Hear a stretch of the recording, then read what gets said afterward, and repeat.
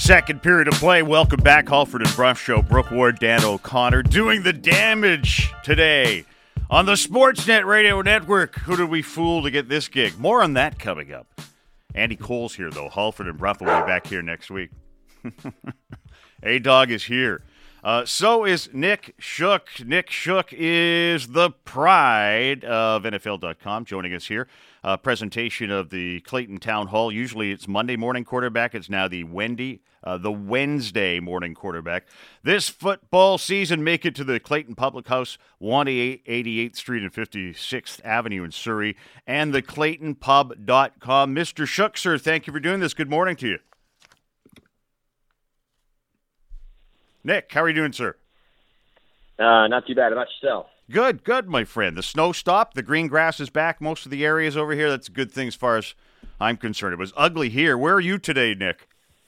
I'm in Cleveland, Ohio, where it was not nearly as ugly as it was there, but it was quite freezing. You got about half a foot of snow, but it is also melting, so we're turning toward the better. Well, you guys deal with snow a whole lot better than we deal with snow as well, because a half a foot, that's pretty what we had, basically. Actually, we might have had 2 feet of snow, but it was here and gone in 48 hours.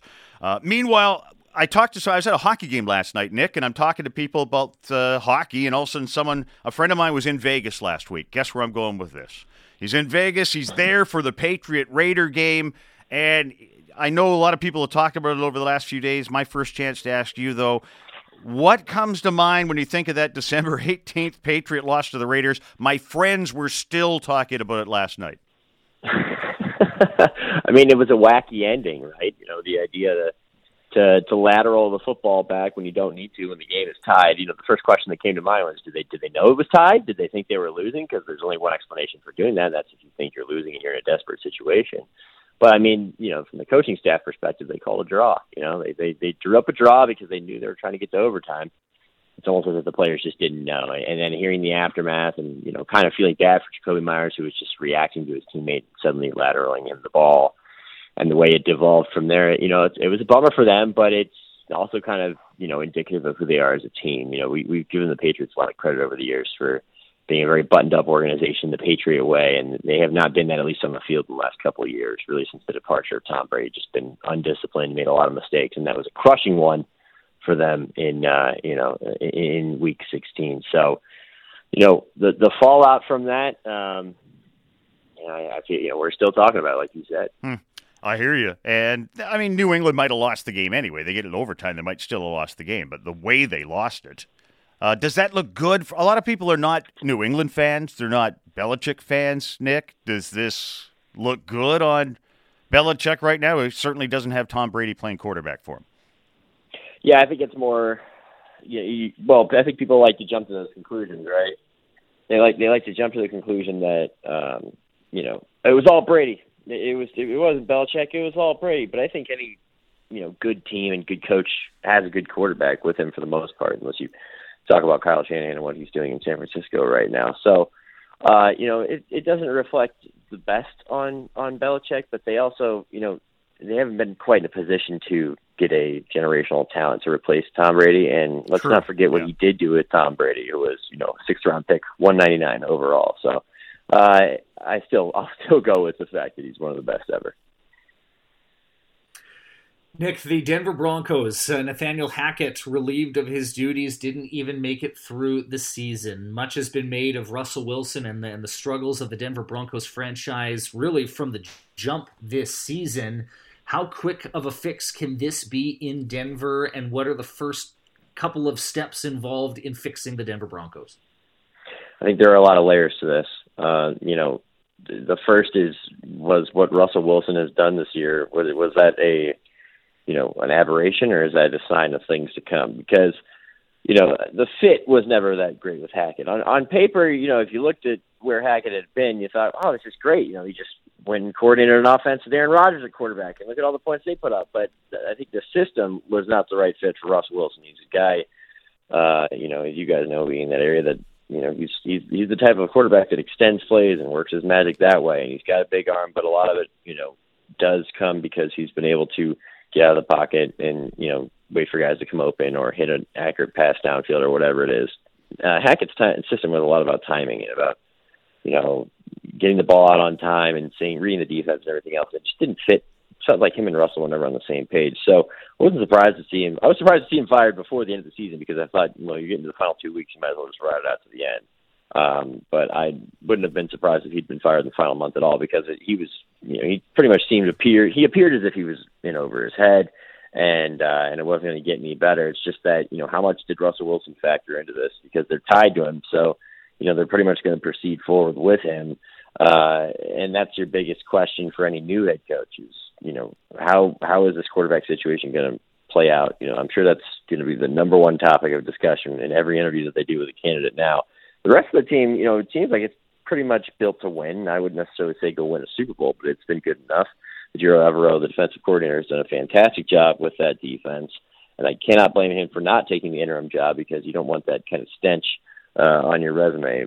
Coaching the final 2 games of the team that's headed nowhere when you've actually done a very good job on your side of the football. So I think, defensively they're fine. Offensively, injuries hurt them with Javonte Williams losing him early in the year, and losing a guy like Tim Patrick, who was kind of the glue of the receiving core in the last few years as well. But they have talent on that side of the football. It's just, is Russell Wilson, was this a fluke or is this who he is and he's just going to continue to decline? Well, a bit of a parallel, Nick, with the Jacksonville Jaguars a year ago. Urban Meyer doesn't make it through the year. Fast forward to this season, and all of a sudden I think we're seeing the coming out party for Trevor Lawrence. Speak to Trevor Lawrence for me a little bit, reading a few things out there about, him already being maybe one of the top 5 untouchable quarterbacks in the NFL, and Jacksonville, of course, going right down to the wire here with Tennessee to win a division, to go from just utter disaster to potentially winning a division in a year's span, I think speaks to the upside of Trevor Lawrence that we all knew was there with that first overall selection. Yeah, I couldn't see any package offered in which it would be able to pry Trevor Lawrence away from the hands of the Jaguars. I mean, they struggled through multiple seasons of mediocrity, if not worse, to end up with the first overall pick. And to be able to take Trevor Lawrence, a generational quarterback that, like you said, in his first year didn't quite, look the part. But I think that's where the parallels end, I think, between the whole story with Denver and the story with Jacksonville, and the fact that, Lawrence is a young quarterback whose entire career is in front of him and just needed a coach who was going to be able to nurture him and help him grow. And, Urban Meyer was obviously not the guy. That was a hire made, I think, on brand name more than anything in Jacksonville. I think they learned their lesson. Instead of trying to go make a splash, they went and took the guy who has experience as an NFL quarterback, has experience as a head coach, and that's Doug Peterson, who's done a fantastic job with them. The Broncos are going to have to try to figure out another similar pairing with a veteran quarterback, which might be harder to do. But in terms of Lawrence, I think the sky is the limit for him. He's been playing phenomenal football. He's only thrown like 1 interception since October, and they have turned around accordingly. They followed suit, and it's a team that spent a ton of money in the off season, and it's getting contributions from pretty much everybody they added. And it started with their quarterback, though, and it's kind of fun to see them, a team like them and like the Lions, really kind of figure it out in the second half of the season and rally around their coach, and you can see them on the field essentially realizing that they can win games, and they believe that they can win games. That matters so much to me, I think, more than people realize in the NFL, where you're a franchise that has struggled for a while. Once you turn that corner and realize, hey, we can compete, hey, we can win these games, then suddenly they start coming in bunches, and I think the future is bright for both, the Jaguars and the Lions. Nick, wanted to ask you about Seattle here, who are tail spinning, certainly out of control. They have the Jets at home. They have the Rams at home still to play before they're done here. They're 7-8 right now. If they finished up 8-9, is that a successful season for them? Yeah, absolutely. It definitely is. I think they're a little bit out of gas. You're right. When you said tail spinning, I think they're just running out of steam. I think they kind of hit their peak a little earlier in the season, and they've already overachieved. I mean, let's face it, we went into the season expecting them to win 4 or 5 games at the most. That would be a positive season. So 8-9 is positive. The only downside is that we were so close to the playoffs. It's too bad we didn't get to the playoffs. But if you look at the circumstances and everything that went on, you changed your quarterback, you went to a veteran who'd never really quite played as well as he is right now. You're leaning on a bunch of young kids on the defensive side of the football. It's all positive. It's just that, if you don't make the playoffs, it is a little bittersweet, but there's a lot of good things to look forward to. You get a stud running back, you got stud defenders, guys like Tariq Woolen and so on and so forth. Kobe Bryant's been playing well. You get a stud tackle in Charles Cross. You had a great year. It's just that, the ceiling's not quite as high as it used to be, but it could be in the future. This is the type of transition year that a lot of teams struggle through, 3 or 4 wins before they turn the corner the next year. The fact that you're this far, you just hope that, Geno can be your guy for another few years, because I don't know how much, realistically he has left in his career, at least a high level, but, he's been a nice story. I thought he had a chance to win comeback player of the year, still could potentially do that. It's just that, you're not going to get to the end, and that's fine. My friend, I did want to ask you, too. I mean, the Seahawks will get better, too. They're going to get Denver's pick, or check me, why am I blanking right now? They're going to get Russell Wilson's pick anyway out of Denver. Yeah. Thank you. Had it right the first time. They're getting Denver's pick. They're going to get a second round or two that's going to be maybe top 5. That you have a chance to fill a lot of holes, too, in a big hurry due to the Wilson trade. Yeah, exactly. And that's going to be a phenomenal pick. They're not the only team that's looking kind of not foolish, because the Rams won a Super Bowl after getting Matthew Stafford, but they're one of a couple teams that are looking very wise for making those deals, because the team that they sent that quarterback to in exchange for those picks has struggled this year. And so they're in a great position. I mean, you have to be very excited about their future. It's just and I don't know, maybe they do find a way to the playoffs. There are still 2 weeks left, and that would be, I think, a huge victory for a team that not a lot of people expected anything out of. It's just, so, you got to be excited about the future and just accept that, hey, this was already an overachieving year, and I can't wait for 2023 and so on. With the playoffs sort of on the cusp here, Nick, can you just sort of speak to, is there one team in either conference that might be sort of a fringy playoff team, or heck, we can open it up to everybody, but who is the one team right now that you truly think is just peaking at the right time that you would least like to face in the opening round of the playoffs? Oh, that's yeah. I wanted to say the Lions before they went down to Carolina and got beat last week. It's tough because these standings are very separated, I think. In the NFC, you got the Eagles, you got Dallas. Minnesota's there, but they're not quite the most impressive team, I think, even though they're 12-3 and they're 11-0 in one-score games, which says a lot. I think if I had to choose a team in either conference that's really kind of lurking and could make a difference, I think there's 2 of them. One of them is in San Francisco, where the Niners, Santa Clara, but where the Niners played, and because look at what they're doing with Brock Purdy at quarterback. They got a phenomenal defense, and they can run the football well. They got a great coach who's dealt with this before and gotten his team to the Super Bowl in the past, with a quarterback who's not the most talented on the planet. And you also, I think the other team that I'm looking at and wondering, there's actually 2 in the AFC, really. But Cincinnati, nobody's paying attention to them, even though they're 11-4 and they're on track to win their division for a second straight year. They're playing fantastic football, and they haven't lost them since they lost to the Browns on Halloween, which is a long time ago. We're past Christmas now, but because I don't know if everyone still thinks that they were a fluke last year, that they're just not getting the attention they deserve, I think. And the other one's the Chargers. And the reason I picked the Chargers is because they're starting to put it together at just the right time. They've dealt with a lot of injuries. They might get guys like Rashawn Slater back. Joey Bosa is expected to return to practice. He's returning to practice this week. And then you've been able to finally get both of your playmaking receivers in Mike Williams and Keenan Allen back into the mix. Now, they don't run the football nearly enough to make me feel comfortable about their chances in the playoffs, but just the fact that they're kind of putting it together at the right time of the year, even after losing J.C. Jackson to a season-ending injury, it's just encouraging. And you got Justin Herbert. You got a young stud at quarterback that's going to be making his first playoff appearance. So if I had to go 3 teams, the one I feel safest about is probably Cincinnati, then San Francisco, and then at the bottom of that trio is the Chargers. But I think all 3 could make some surprises in the playoffs. No worries there. And you know what? I'll quickly throw in a New York Giants question for you, because they're my team.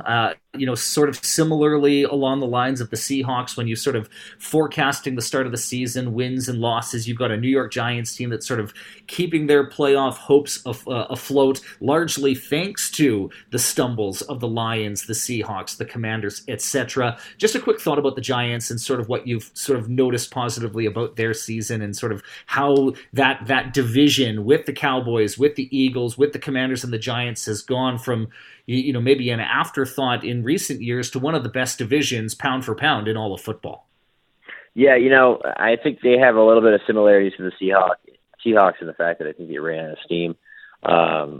Not that they're necessarily as out of it as some other teams, as a team like Seattle is, which is also not out of it, but it just felt like, they really peaked early, and you've kind of seen the team that you expected to see, really since week 8 on. They only got 3 wins in that span, and they also tied Washington.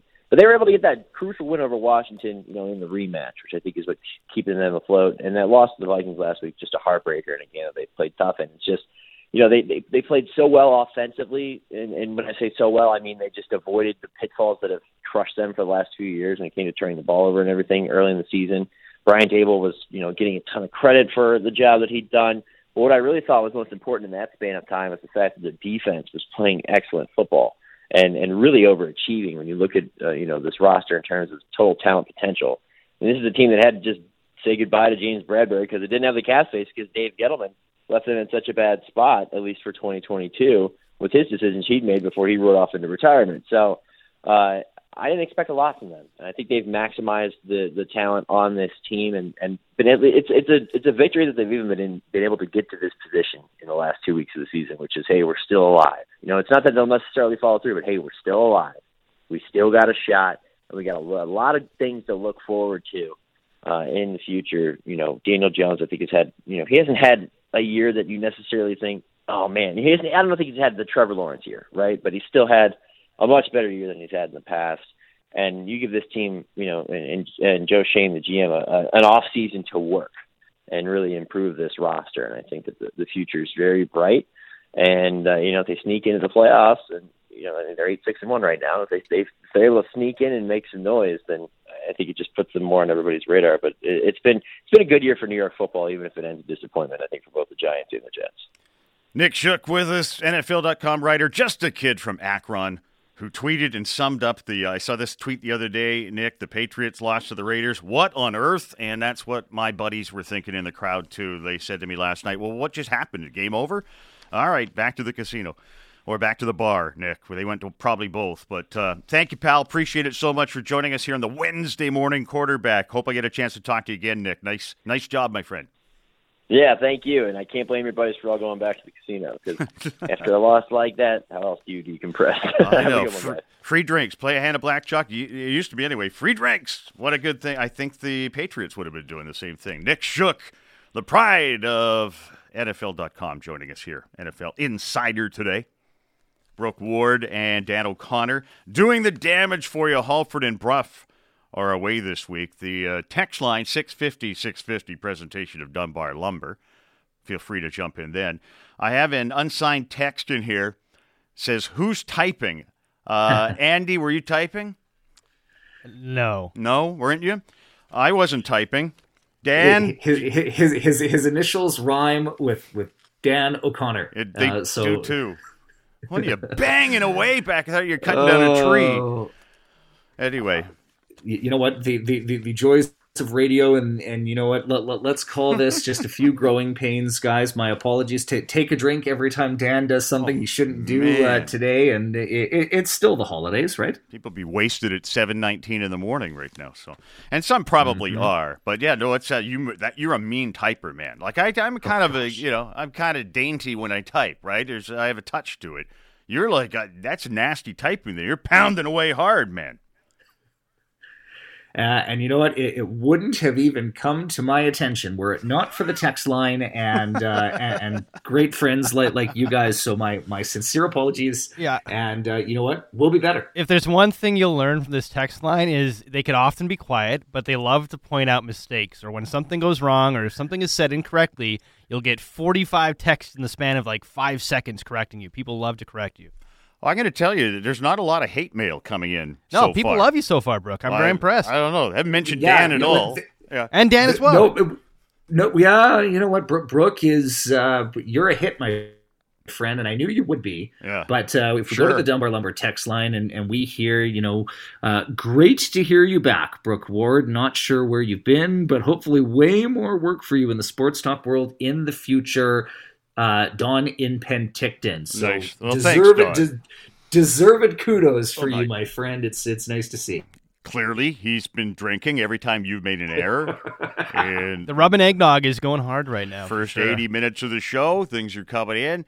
Yes, I don't know, who lost the bet, but I'm back and Dan is with me too. So that's one big. Speaking of Vegas and betting, and poor Andy has to put up with both of us. Oh no, it's been a pleasure so far, boys. Yeah. Compared to what I'm used to have to deal with, this has been nice. I'm liking this place so far. I'm trying to get used to it. I mean, last place I was at 1040, and it's a little smaller in here. The studio's a little smaller, and it's cozy. It's very cozy, though. It is very cozy.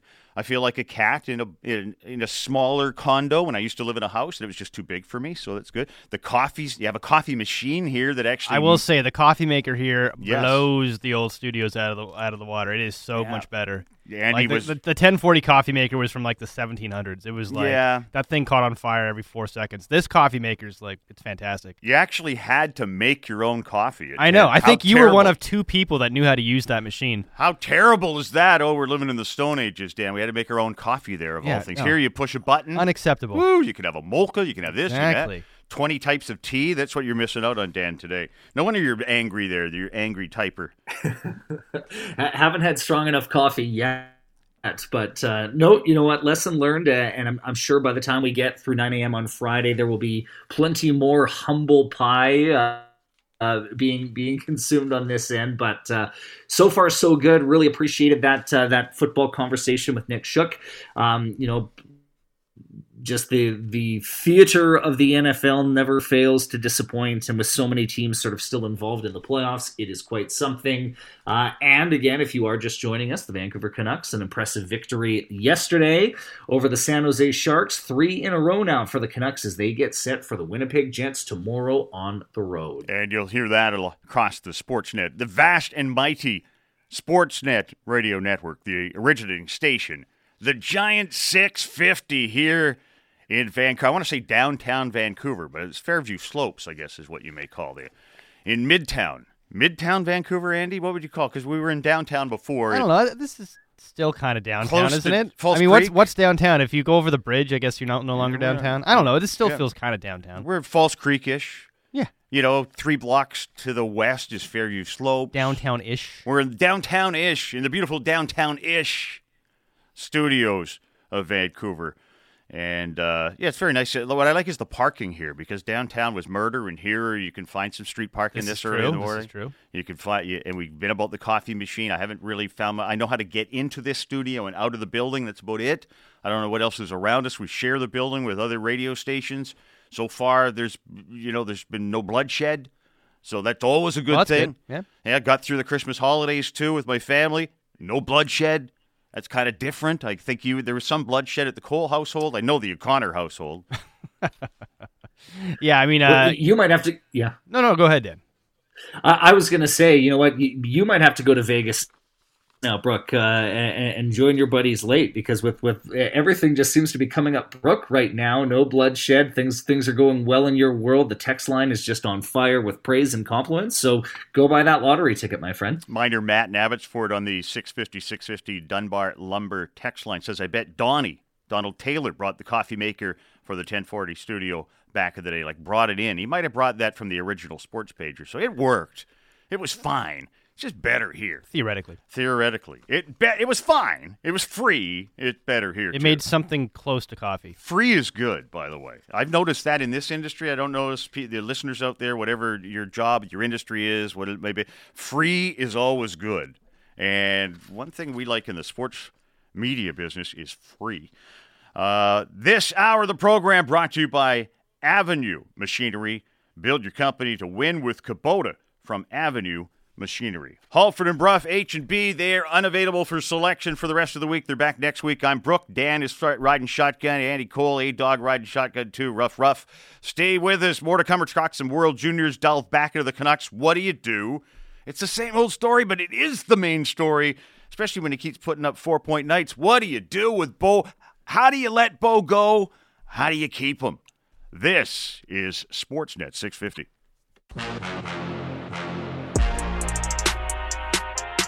Welcome back to the big show. 7:32 on a Wednesday morning. in beautiful uptown Vancouver. Just this side of the bridge from downtown Vancouver. It is Sportsnet 650. It's Brooke Ward. It's Dan O'Connor. We are doing the damage from the Kintec studios here. Text us anytime as well. The Dunbar Lumber text inbox. The smart alternative. I'll be fine. First time in a while, folks. The smart, that's what... It's funny you said that just now. Why? Because Halford back in the day pronounced it the smalt alternative. And so he purposely says smalt alternative every single time now. And the fact that you just did it, it proves that it is a hard thing to say. So honestly, if you say smalt alternative, people will know what you're talking about. The smart alternative, though, is to get the name right. I know. I hear you. Visit Dunbar Lumber. That's the name I have trouble with. I don't know why. Dunbar Lumber on Arbutus in Vancouver. On Bridge Street in Lander, online at dunbarlumber.com. I want to say Dunbar Lumbar. It's a whole other thing. Anyway, we're going to talk some World Juniors this hour. We're going to talk about your Canucks. What do you do with Horvat? There's plenty of things to talk about. The inbox at 650 is available for your selection as well. Dan and I are here tomorrow morning, the next morning too, so warn a friend that we're here from 6 till 9, filling in as if that was humanly possible for Halford and Brough, who are back next week. What day are they back next week? They are back on Tuesday. Tuesday? Yes, it's the Best of Halford and Brough Holiday Edition on Monday again. Really? In case you missed it. 3 hours of the best of? How did you manage to fill that? I know, it took me about a year. I know. You go back. How long have they been here? A year and a half? You can do 3 hours. Yes, about a year and a half. You can do 3 hours of that. It's been a year and a half since we got the pink slip. Yes. And that was a fun phone call to wake up to. I never even got a phone call. I still haven't been fired by 1040. Once I heard... They're still paying me somehow. Yes. No, well, they're not, but I was able to get into their email for a while, too. People forget about me. I'm a freelancer, so people forget all about me. I'm just floating in the background, which has been the story of why I'm still here, because I float in the background. Nobody really notices, and I'm willing to show up. That's a key part of it, I think. It is. But I just I saw J-Pat tweet something out. Well, it's been fun, and I thought, well, did we let J-Pat go? And then I tuned in the station. I'm hearing humor or whatever was running on comedy at that point. And then I heard the news of how Halford and Brough were going to hour 4 of their program, and suddenly Ian McCletchy's computer's locked up and nothing worked anymore, and they all thought that's a bad sign. And then someone came in and said, by the way, you got 30 minutes to leave. Thanks for coming. Yeah. Yeah. Basically, that was it. It wasn't a very ceremonial exit. Yes. But I haven't been fired there yet. Well, that's good. So maybe it's illegal that I'm over here. Maybe it's a contractual problem for me being here for the next week. It was tough to sign Dan O'Connor, Dano. I'm glad we were able to ink you to the new 3-day contract as well. Full trade protection for you too, Dan. So you know that. You got the full no trade. Loud keyboard strokes aside, I'm relieved to know that. It's it's been a fun morning, guys. It's definitely been something. I've been obviously a big sports talk radio fan in Vancouver for as long as I can remember. So to get a chance to share the airwaves with both of you this morning is a late holiday gift. It's a dream. Sure. Let's call it that. It's a dream for a lot of people. Potentially a nightmare, depending on how things go the rest of the way. But no, it's good. And you know what? I mean, I certainly remember that day all too well. You know, flipping around the radio dial and reading Twitter and reading all sorts of reaction to that news. So great that we're here this morning, and great that we're sort of steering our friends and steering our listeners towards the end of 2022 and into 2023, where a boundless intrigue when it comes to the Canucks, when it comes to sports, no doubt awaits us. It's a really good. I know there's lots going on anyway, and that's the beauty of the Canucks. That's why there's a all sports radio station here, as we are at Sportsnet as well. It's because of that hockey team over there, too, good or bad. Speaking of good or bad, Dan and I will be here again Thursday and Friday morning. As long as the alarm clock goes off, we'll be here on Halford and Brough Show, and they're back next Tuesday as well after celebrating the new year. And 2023 is almost above us. Almost upon us. You survived, by the way. All the snow and all the rain. I hope that's it. I miss the drought. I hope that's it for the snow anyway. I know. Yeah, I'm good on snow now for the year, I think. I know, but there's probably more coming. Don't say that. I know. I know. By the way, have you guys driven the highway recently? Dano, I know you heading out to the Giants games all the time. It's just like I'm driving out of the highway. I notice it all the time, but I'm at the Giants game last night. I'm coming home. It's a monsoon. Okay, the highway ministry, they cannot control the weather, but would it kill them to put some of those reflectors, in particular on the highway number 1, from basically the tunnel or from the Cassier Tunnel forever, to put those reflective clips in the ground? I must give credit to Vancouver drivers and Lower Mainland drivers more than I do. It is a nightmare and dangerous out there. You're driving at night. You can't see the lines on the road. Maybe it's just me, Dan, but anyway, that's probably a story for another time. I wanted to vent after I was driving home last night, just thinking, man, would it kill you to put that in? I can't believe there's not more accidents out there, and you drove that road a lot. So thank you for coming to your TED Talk. Thank you very much. That's it. That's all we got. Tip your waiters. Anyway, let's go to the World Juniors first, then we'll dump into Horvat, because I know you want to talk the World Juniors. Canada playing today, and Canada with that losing. Switzerland 2-0. Maybe the story of the tournament right now, Dan, but what are your thoughts about how Canada shook down and how it looked for them in that opening loss to Czechia 5-2? Well, so they played Germany today at 3:30, and that certainly would lend itself to Canada being able to bounce back and to find their first win. But certainly the big takeaway and a lot of the discussion from Monday and then even a lot yesterday was just sort of the reaction to the loss to Czechia. The two Michigan attempts in the first period, and I've sort of waffled a bit back and forth myself trying to figure out, okay, like how do I feel about, the two Michigan attempts? Is that a faux pas? Is that a good thing? Is it good that Canadian players are trying to use skill in such a way, or are we still being a bit dinosaur-y about this whole thing where we don't want to win that way? I mean, I think it's a much different story, guys. I mean, if one of those two Michigan attempts works and Canada wins the game cleanly, I don't think we're talking about this. But certainly there's enough of a sample, enough of a takeaway here with this game where I think we're looking for the reasons why. And of course, you look to goaltending, you look to the penalties, especially in the third period of that game, and of course, it's early in the tournament, and things still need to gel together a little bit. But where do you guys come out on that, Adog? I mean, attempted Michigans, is that something that should just be completely put to bed? Are we going to see a Canadian player try that again, or is that something where, you know what, you've tried it twice, don't go back there, let's find a different way to win? I think it's super exciting as a fan to watch, but I don't know if I would try it when the team is down or if you haven't scored. Like if you're comfortably winning a game, go for it. Be as creative as you want, but I don't know. It's a risky play to make. If you're not going to score on that play, I don't know if I'd be the one making it. Like you got to bury it if you're going to try that kind of move, in my opinion. Yeah, I don't want to. By the way, I mean, seeing it once is an. I'm so over the Michigan right now, but okay, whatever. But you try it once, you try it twice in a tight game at this point before it's decided and whatnot. And kind of cocky, too, to a degree. But Canada got beat. I mean, those plays, whatever. If they circle to the front of the net, maybe they don't score anyway. But Canada had poor goaltending to start. And Canada also had that 5-minute major was a killer. They were in the box a little too much, too. But that 5-minute major, that was 2 goals against. That's basically the difference, Dan, in the hockey game.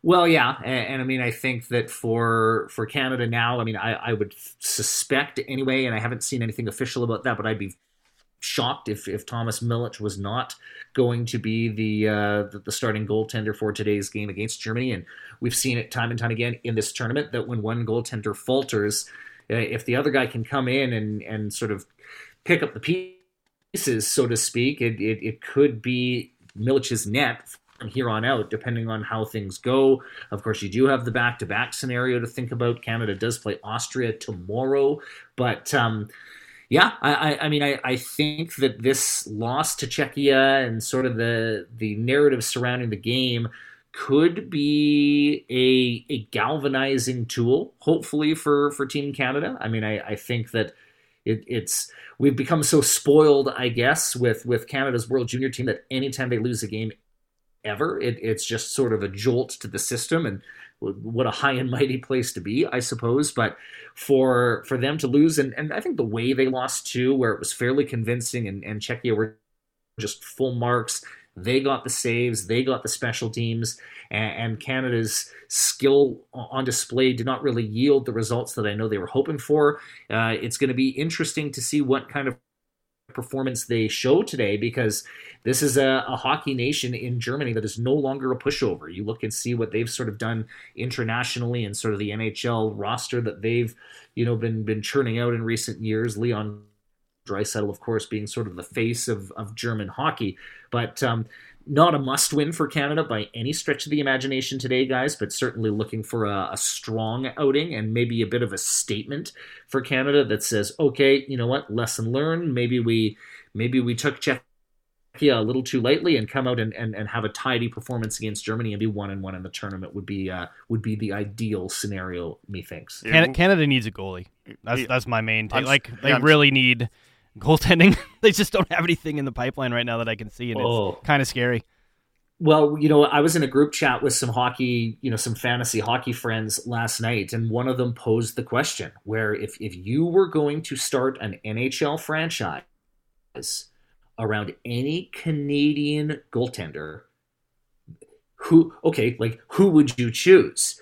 And trust me, we exhausted a lot of options here, and I'm not convinced that there is a de facto slam dunk answer to that question, because every player you pick, there's a strong counter argument maybe otherwise. But the names that would initially come to mind for me, guys, Tristan Jarry, Carter Hart, would be the probably the two main ones. Jordan Binnington is Canadian. Darcy Kemper probably gets a lot of consideration in that regard, but gone are the days of Curtis Joseph, Martin Brodeur, Ed Belfour, Roberto Luongo, Carey Price. It is an area of concern, and certainly it seems like the rest of the world has caught up and surpassed Canada in a real hurry when it comes to the development of goaltending. Canada got Germany today. Be a good idea to win. I know what you're saying, Dan, but it'd be a good idea to beat them. Be a good idea to beat Austria on Thursday. Then you got Sweden on Saturday, too. That could be a good game. We'll keep an eye on Jonathan Lekkerimäki of the Canucks' 15th overall pick. He's got a goal and a helper. They both came in Sweden's 11-0 win over Austria on Monday. The Dunbar Lumber, just so much problem with that. The Dunbar Lumber text message inbox 650. James wants to know who's representing the Giants at the Worlds. They have two players there, Zachko Stopchuk on Team Canada. They have Samuel Honzek on Slovakia. Honzek, 17, now an 18-year-old with the Vancouver Giants with Slovakia at the World Juniors. Keep an eye on this guy. He's going to be a first-rounder for sure. Maybe a top 10, top 15 pick. He's going to be a first-rounder for sure. And Romeo, Dan, wants you to please explain the Michigan. So go ahead, explain that. Yeah, Romeo, thanks for texting in. I mean, the Michigan play, for lack of a better term, if a player has the puck behind the opposing net, what they're able to do is they almost twist and contort their wrists in order to get the puck onto the blade of their stick, and almost in sort of a lacrosse move fashion, lift the puck into the air on the stick blade and almost scoop it underneath the crossbar from behind the net and in.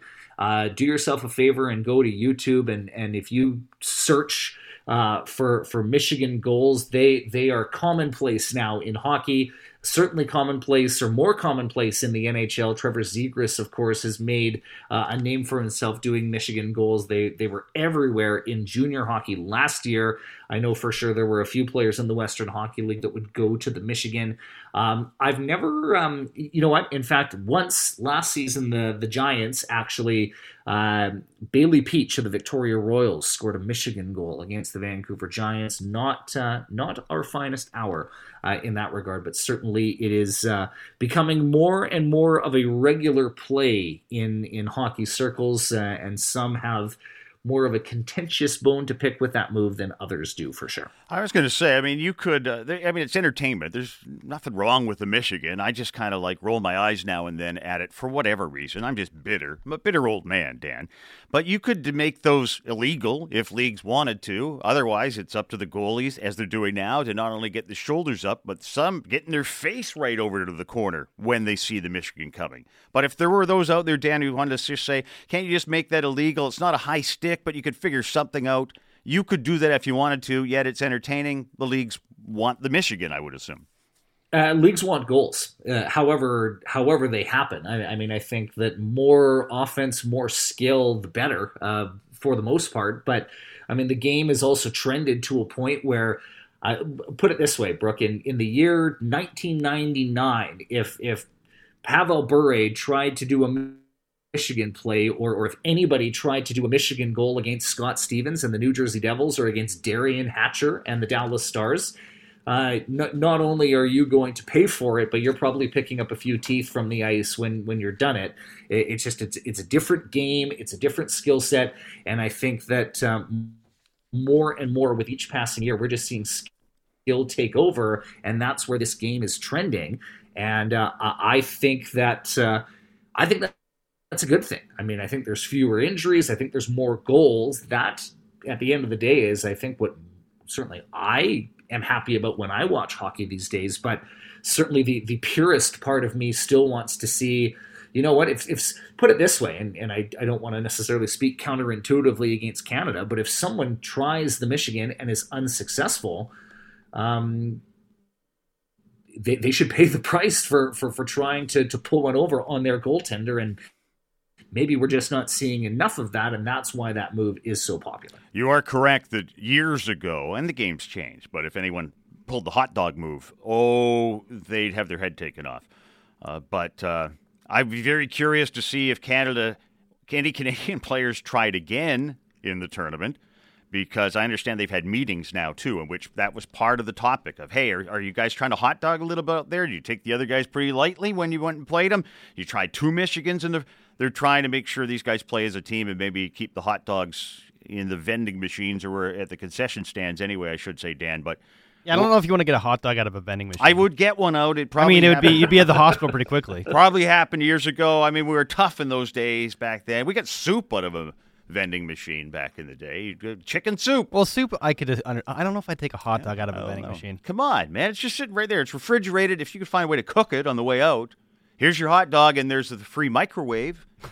There you go. You're set. You're Bachelor 101. You're Brendan Bachelor 101 with that thing. By the way, in the text message inbox at 650, Ramsey trying to help me out. He works on the highways. The reflectors, he says, are called cat eyes. They were knocked off the road from all the plowing they had to do. So Ramsey says they were there already, because I don't remember the roads being as bad, the lanes being as tough to detect as they were last night in particular for me, first time on the highway since the snow. Ramsey says they won't be replaced until the spring. I can't recall them being there before, but I can't recall the road being that tough to manage. It was ugly last night. I mean, I'd stay off. If it's raining, stay off the road, basically, out in that area. That will be my goal. But thank you, Ramsey, for filling me in on the cat eyes. Bo Horvat.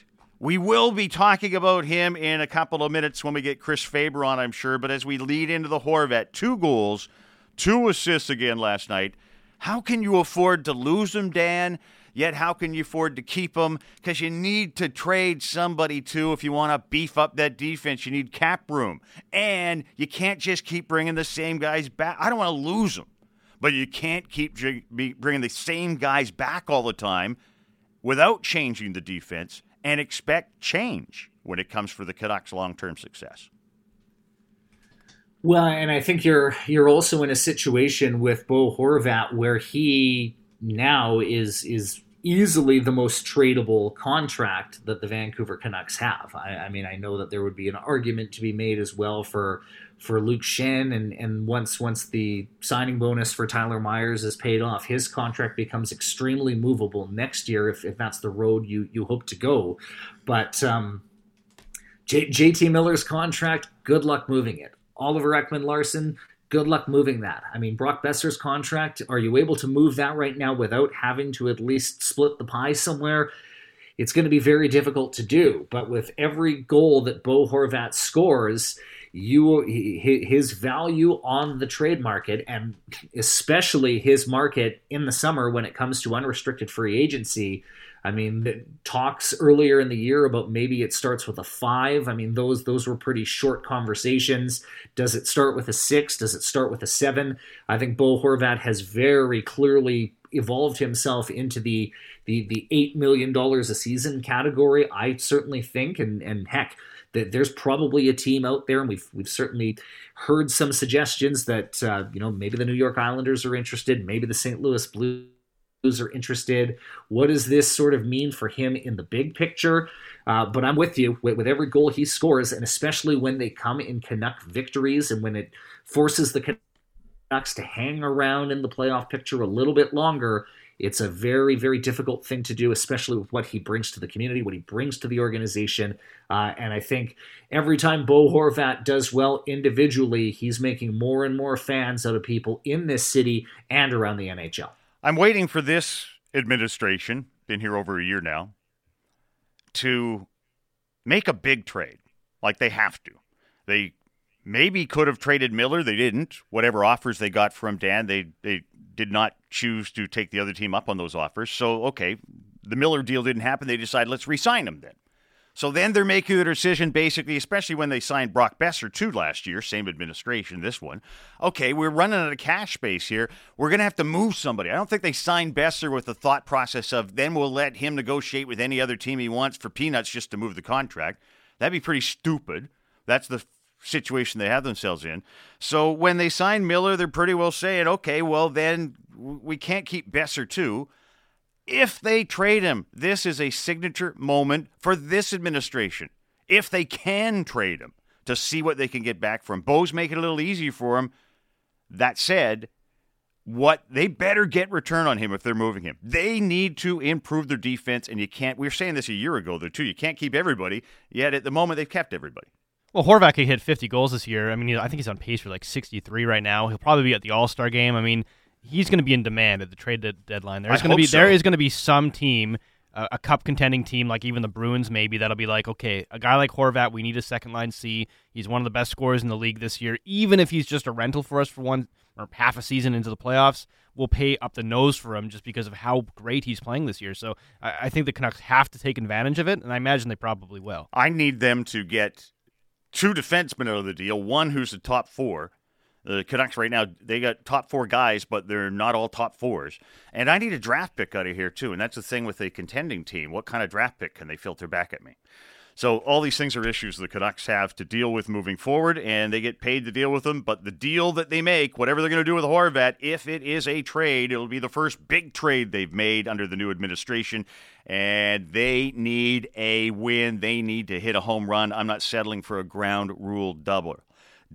Coming up next. That could have been so good until I screwed up the word double. Chris Faber, Canuck Army coming up in a minute. How do you keep Horvat? Do you keep Horvat? Can you let this guy go? Can you afford to keep him?